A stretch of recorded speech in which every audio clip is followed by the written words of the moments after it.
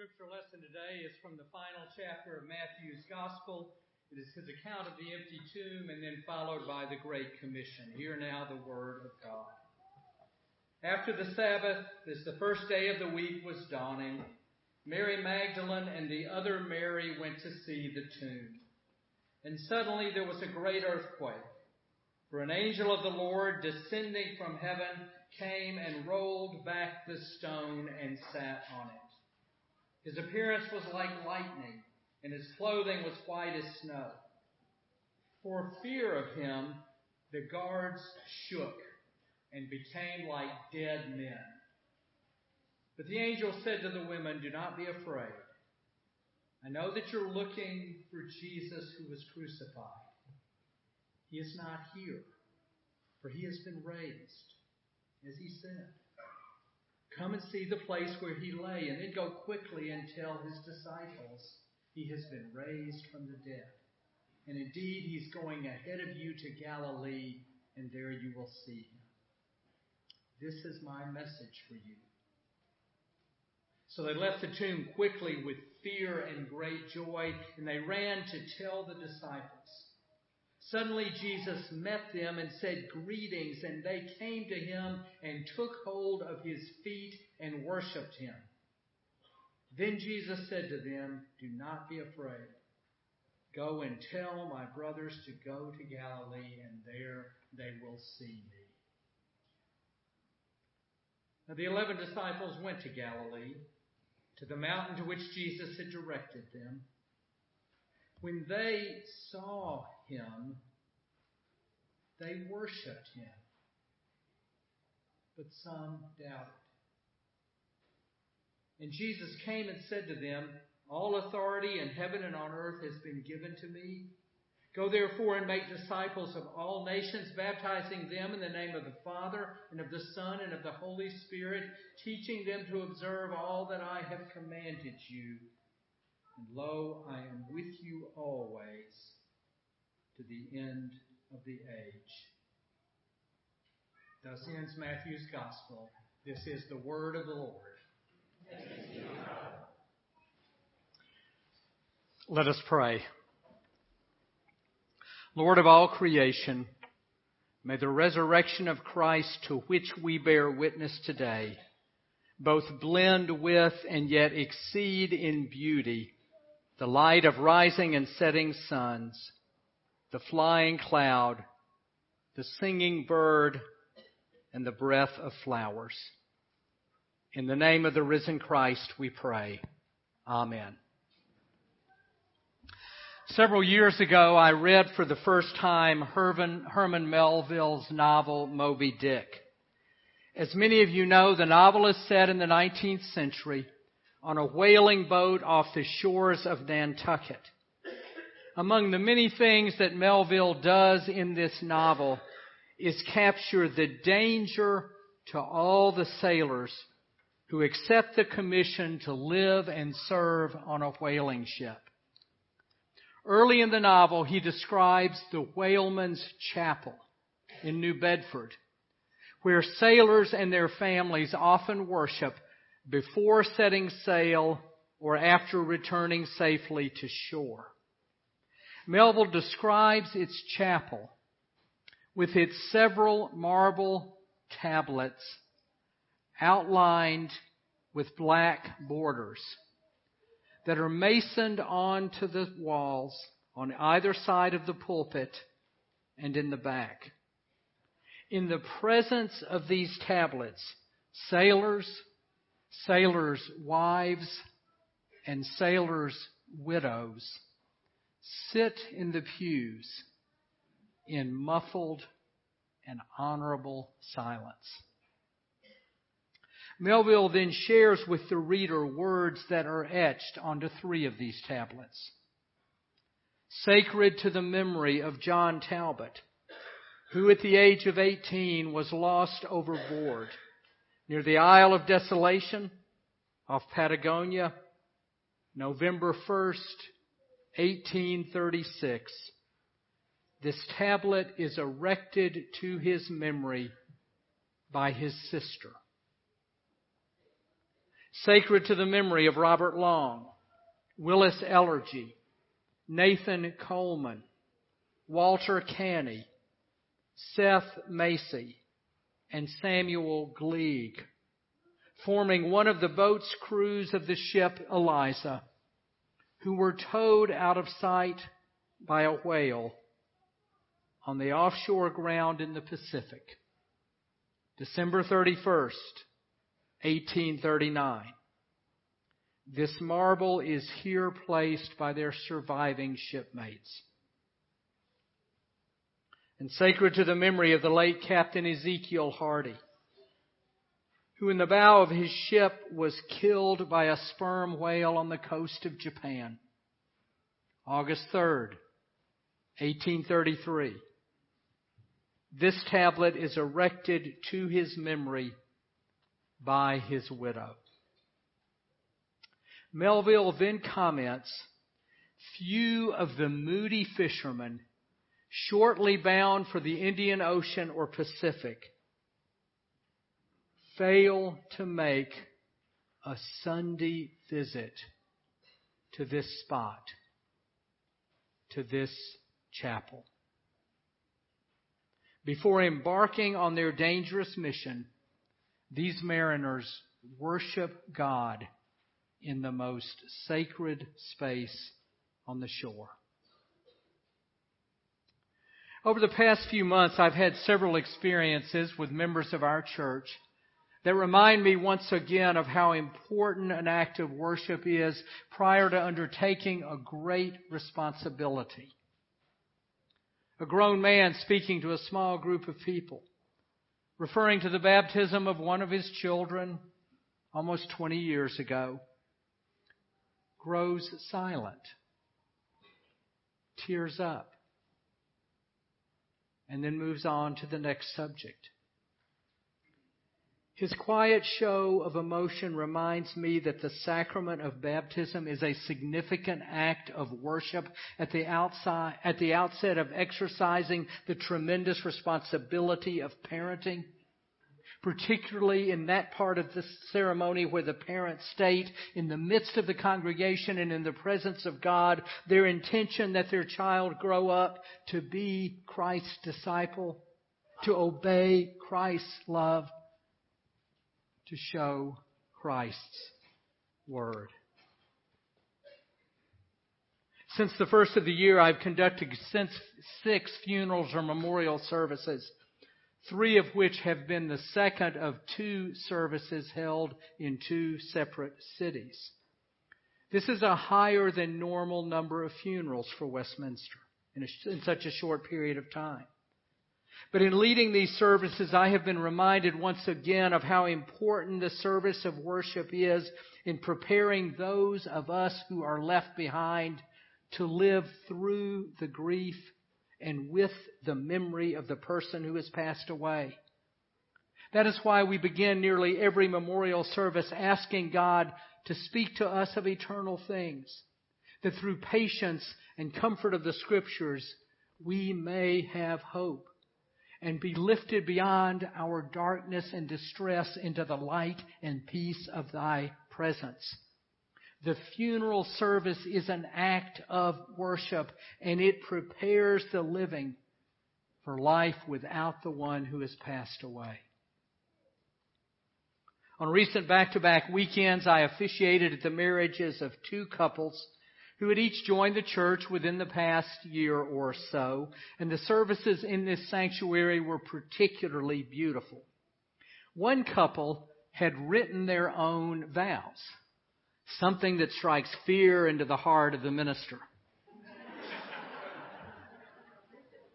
But in this instance, the vows that they sent me ahead of time were terrific, and I didn't have to edit them at all. They expressed their love for one another, and they did so within the context of expressing their love for God and respecting the Presbyterian theology of marriage, in which marriage is a covenant between 2 people and their God. I was reminded again that in the midst of all the preparation for wedding and wedding reception and honeymoon And in the midst of the family dynamics of all those who gather for a wedding, most of which are beautiful, but some of which are a little challenging, as you know, the 1/2 hour of worship that is the marriage service is crucial in providing the couple with that for which we pray, a new frame of heart fit for their new estate. It is not just the tasks of wailing and mourning and parenting and marriage for which an act of worship prepares us. It can also prepare people for leadership and service at the highest level. A few days after the election this past fall, I received a piece of writing from a member of our church who is much closer to these matters than I am. He had lived through the divisiveness of the election, and on a sleepless night had, after the results, written the following. Before the majestic sweep of the inaugural ceremony, in the small, cramped sanctuary of St. John's Episcopal Church across from the White House, we set aside time for a quiet, private service of worship. As ministers, priests, rabbis, imams, and elders of various faiths, we offer prayers for the nation and its leadership, for wisdom and discernment, for moral and physical strength, for mercy and protection. We unofficially yet collectively seek heavenly blessing on the leader chosen by the people for this extraordinarily difficult and messy job. The president-elect, this writer says, has no speaking part in this service. He, or in the future, she, sits and listens. Within the confined space of St. John's, even before having taken the formal oath of office, a president's obligations as our leader and a nation's hope for his success are sealed by the prayers, by the worship of the people he serves.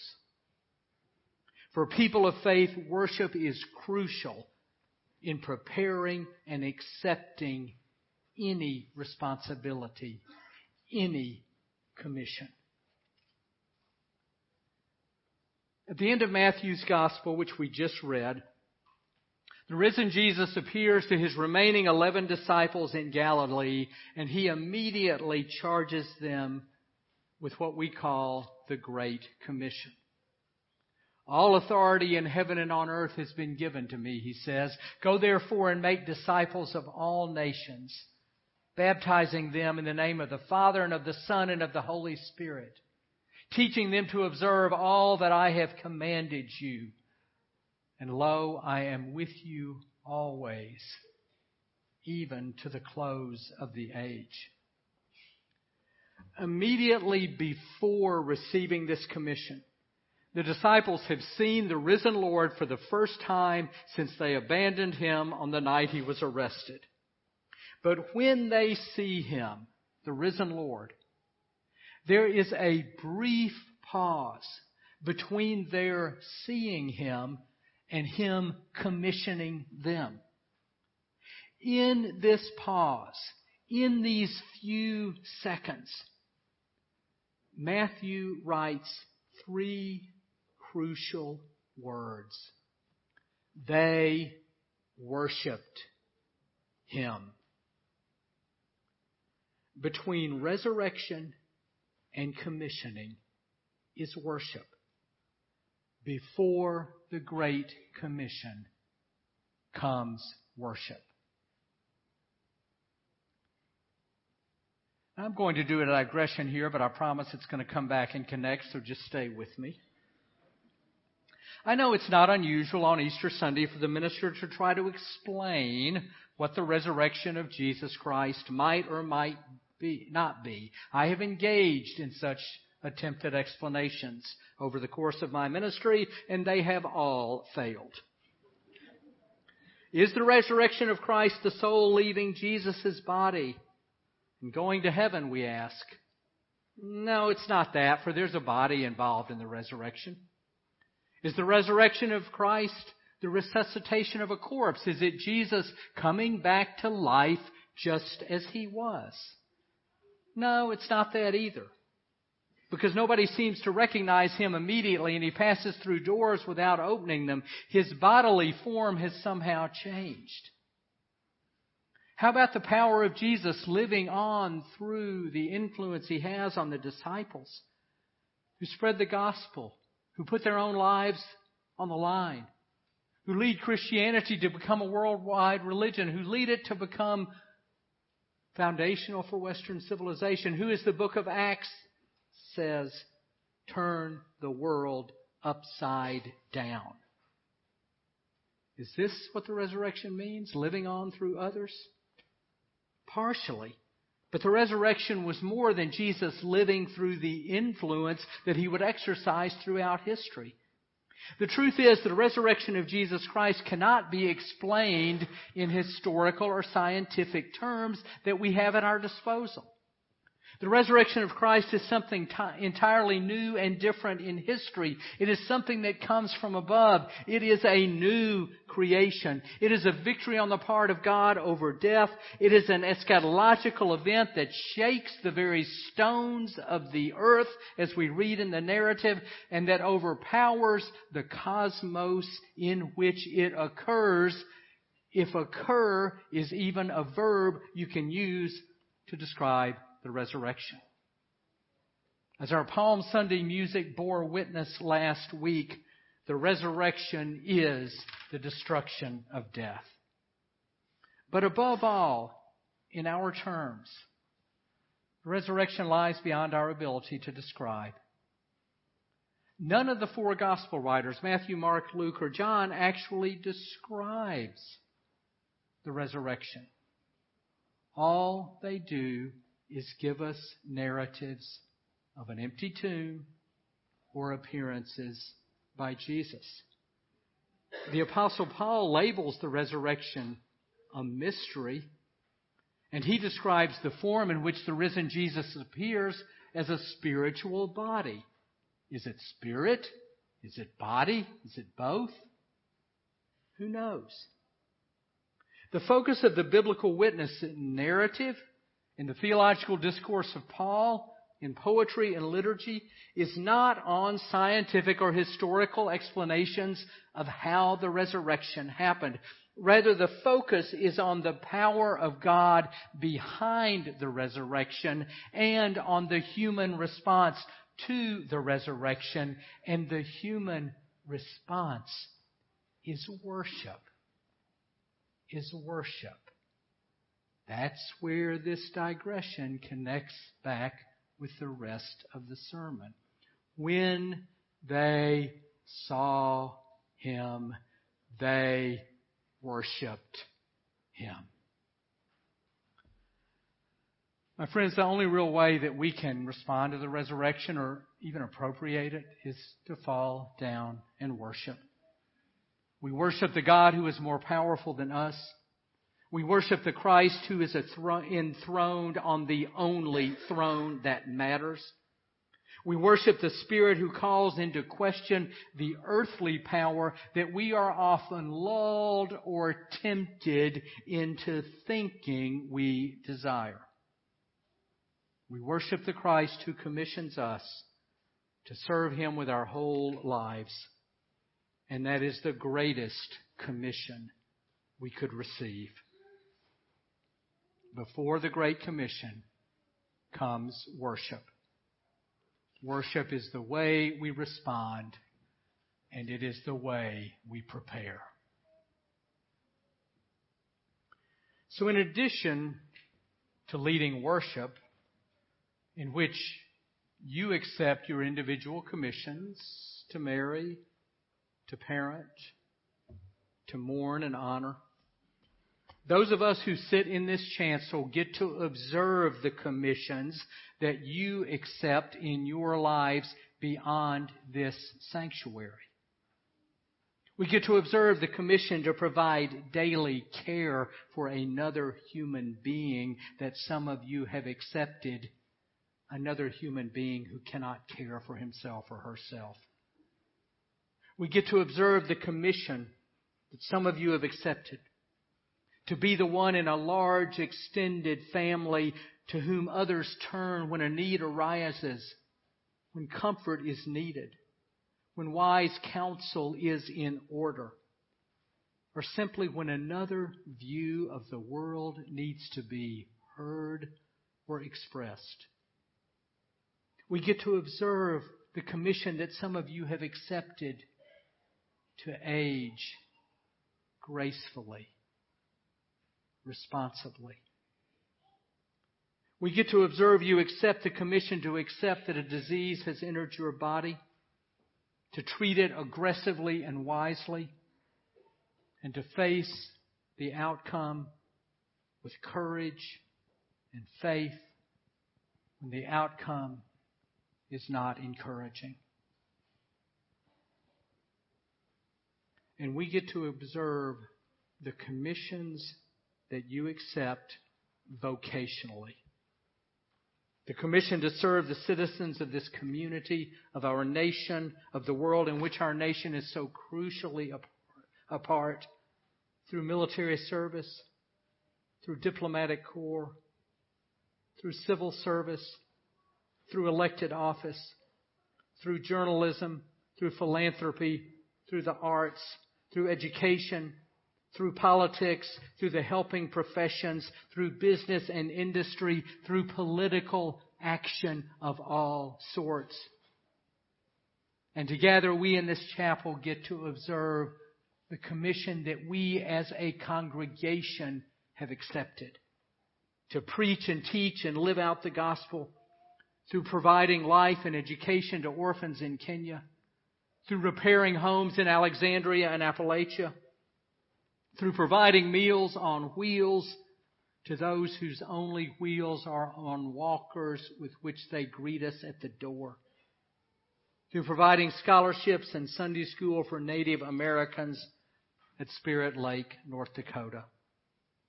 We are all commissioned by the risen Christ individually, and we are commissioned as a congregation, and our commissions are often greater, much greater than we perceive.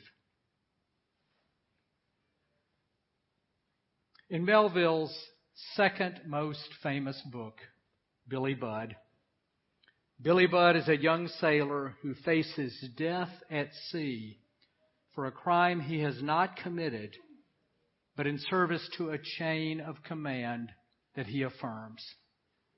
A few hours before his death, a chaplain visits Billy in his cell. Billy is polite and respectful to the chaplain, but the chaplain soon realizes that his efforts to bring home to Billy the thought of salvation or of a Savior is something that Billy is not ready to appropriate. The chaplain describes his offer as being like a gift placed in the palm of a hand over which the fingers do not turn. For each of us in this room, Jesus Christ has a great commission. If you are able, like Billy Budd, to accept your commission and to fulfill it without closing the fingers of your hand around the gift of a Savior, then we, like the readers of Billy Budd, will admire you, we will support you, we will applaud your heroism, and part of our support will be prayer. because that's what we do.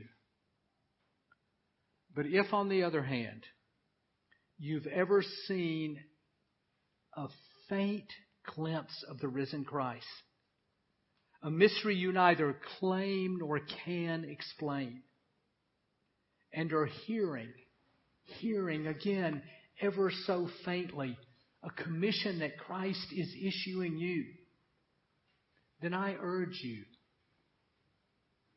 accept the gift of a Savior. Close your fingers over it.